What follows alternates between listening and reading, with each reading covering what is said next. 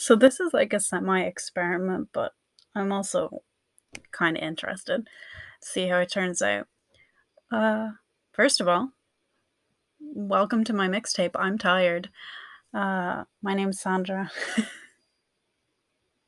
Hi, my name is Sandra. Welcome to my mixtape. I'm tired. Clearly, I'm tired today.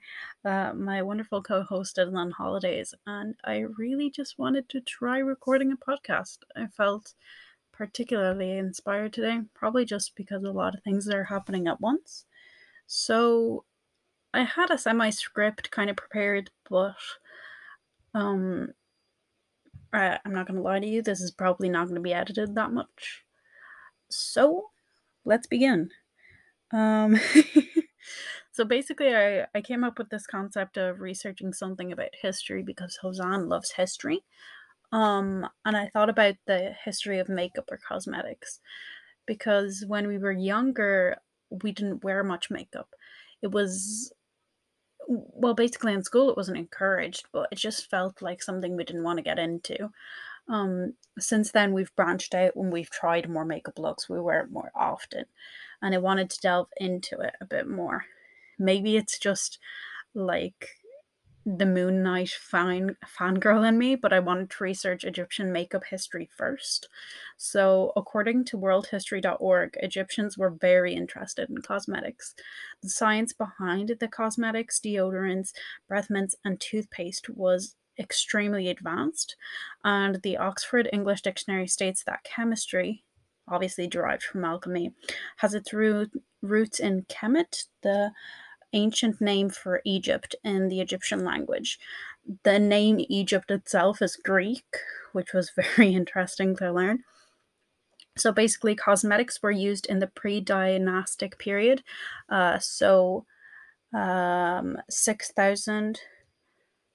So, like around 6,000 to 3,150 BCE, so before Christian era, through Roman Egypt, 30 BCE to 646 CE. So like good amount of time.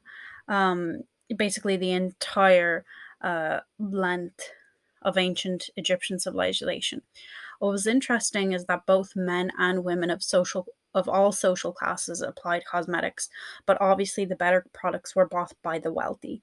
These cosmetics were manufactured professionally and sold in the marketplace, whereas some of the lesser quality products could be made in the home. So the average routine consisted of bathing when someone awoke from bed. Every household had some sort of basin and jug used for washing the hands and showering. And obviously, foot baths were also included. So basically, one would wash their hands, face, feet before and after meals, before bed, and when waking in the morning. Priests in particular were expected to bathe more regularly. In the morning after washing, they would apply cream, the ancient equivalent of sunscreen, to the body, and then they would apply makeup derived from ochre and sometimes mixed with sandalwood to the face. According to Egyptologist Helen Studwick, in ancient Egypt, the focus was on the eyes, which were outlined with green or black eye paint to emphasize their size and shape. The ground pigments of green malachite mixed with water to form paste were used until the middle of the Old Kingdom, but were then replaced by black coal produced from the mineral galena, which came from the mountain regions of Sinai.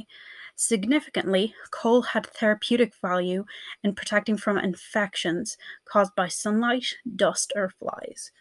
So here we kind of see makeup both um, developing as obviously emphasizing your natural beauty, just as we still use it today, but also in terms of what is it? Sun protection, which is interesting. But also dust and flies. So, like, similar to today, where we're kind of concerned with SPF in our foundation or the, what is it, CC cream or BB cream that we're using. It's interesting that they already thought about that when they were doing their own makeup. Um, so the reason why I wanted to delve into this a bit more was basically makeup has been around for generations, but there's always still an ongoing debate about who can wear it and why, what's considered uh, a good makeup look or not. And at the end of the day, it's all very subjective. But I find it interesting how both men and women were using it back in that time.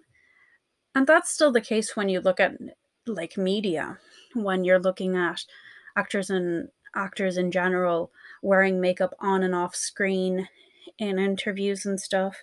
Whereas when it comes to the general public, there can be a bit of a stigma against it.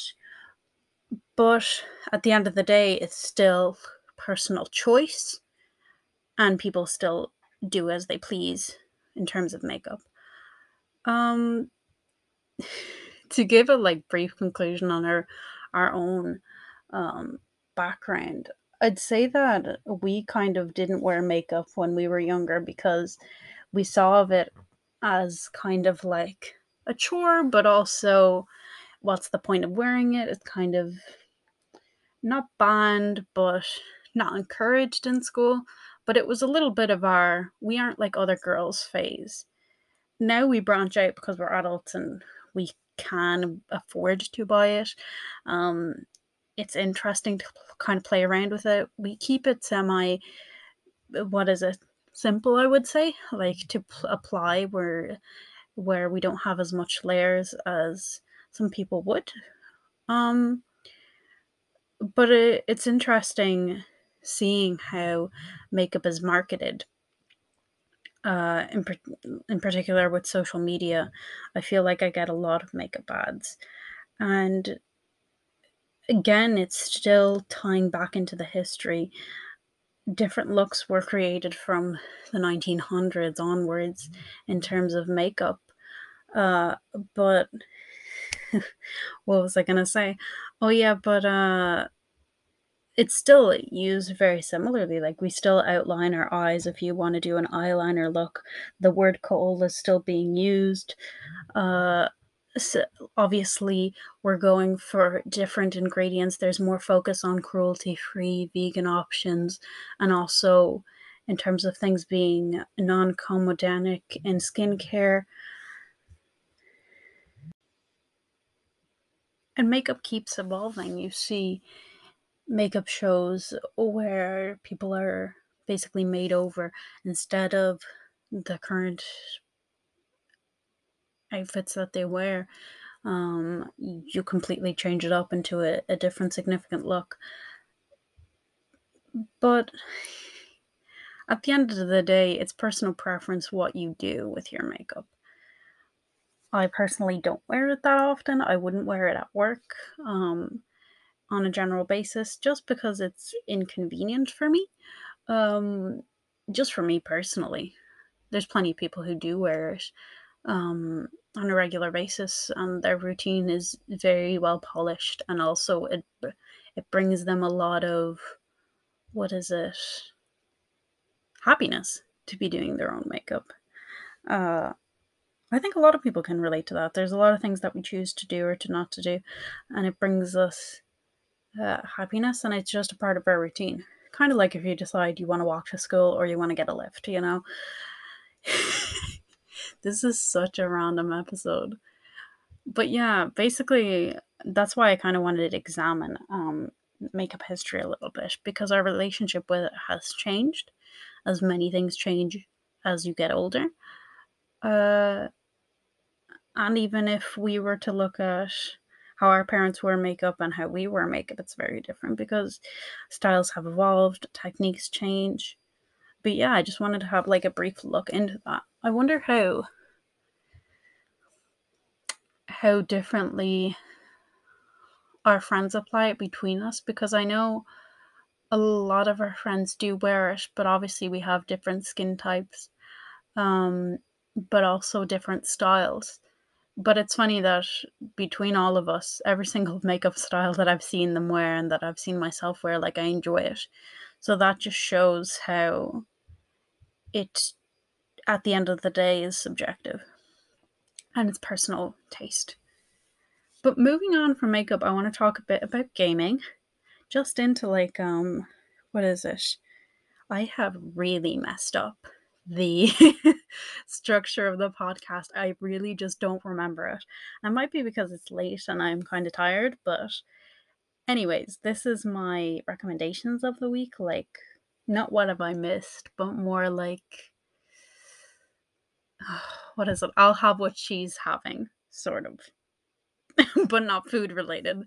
So, I want to talk about gaming because I'm not much of a gamer, but I saw something that I'm really interested in.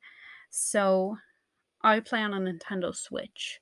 So sometimes you get Nintendo related news. And I got news that Disney Dreamlight Valley is a console game that's going to be released on September 6th of this year, 2022. It's developed by it's developed by Game Loft and it's going to be on PlayStation 4, Xbox One, Nintendo Switch, what else? Windows, other Xbox, PlayStation 5, also on the Mac. So it's going to be very much widely available as much as you can. So there's going to be basically, I'll tell you a bit about the game. Obviously, it features Disney characters, and it's a hybrid between a life simulation and an adventure game. So there's obviously going to be quests and exploration and just general activities where you're engaging with the storylines that Disney has created. But obviously, you can create your own character, much like other life simulations. And there's going to be an in game store filled with cosmetic items to customize your character in your house. And apparently, the game features no monetization mechanisms such as paid energy system or gameplay time skipper. So the way I see is that at least we won't have to pay for anything, but you won't be able to skip time. So it is how it is. But I'm excited. I don't tend to be a gamer gal just because I don't tend to have the hand-eye coordination to do very well in games. I do like playing games. Like I went to the arcade recently and I played some shooting games, but I'm not as invested as most people. But I'm very interested to see what this will bring about. Currently, I'm playing Animal Crossing. I'm having fun as much as you can with it. I don't have an amazing island like all those YouTube videos that you see, but I still take great enjoyment in the game and also great enjoyment in seeing those videos because they're spectacular and the amount of hours people spend on them really shows in the artistry of the world they create. So yeah, I was just a bit excited about that. And I'm also excited about the current situation with the Minions Rise of Gru and how people are going to the cinema wearing suits. I think that's both funny and really cool. I would love to do that. I do have a suit. I could do it logically, but I haven't thought about going with anyone or going by myself to the cinema for it, so who knows? But very cool. Whoever has done that, props to you. Uh, in terms of what I've been listening to, music wise, I've been listening to a bit of Young Gravy, a bit of Lizzo, a bit of Harry Styles' new album. I really enjoy it. I listened to the song Late Night Talking this morning, and it just is so good. Congratulations to all the people that ended up going to some of his concerts. They looked amazing. His outfits were fabulous, and I certainly hope to go to one day. If I don't, I don't, but we shall see. We shall see. Um, yeah, but I'm surprised by how much Young Gravy I've actually listened to this week.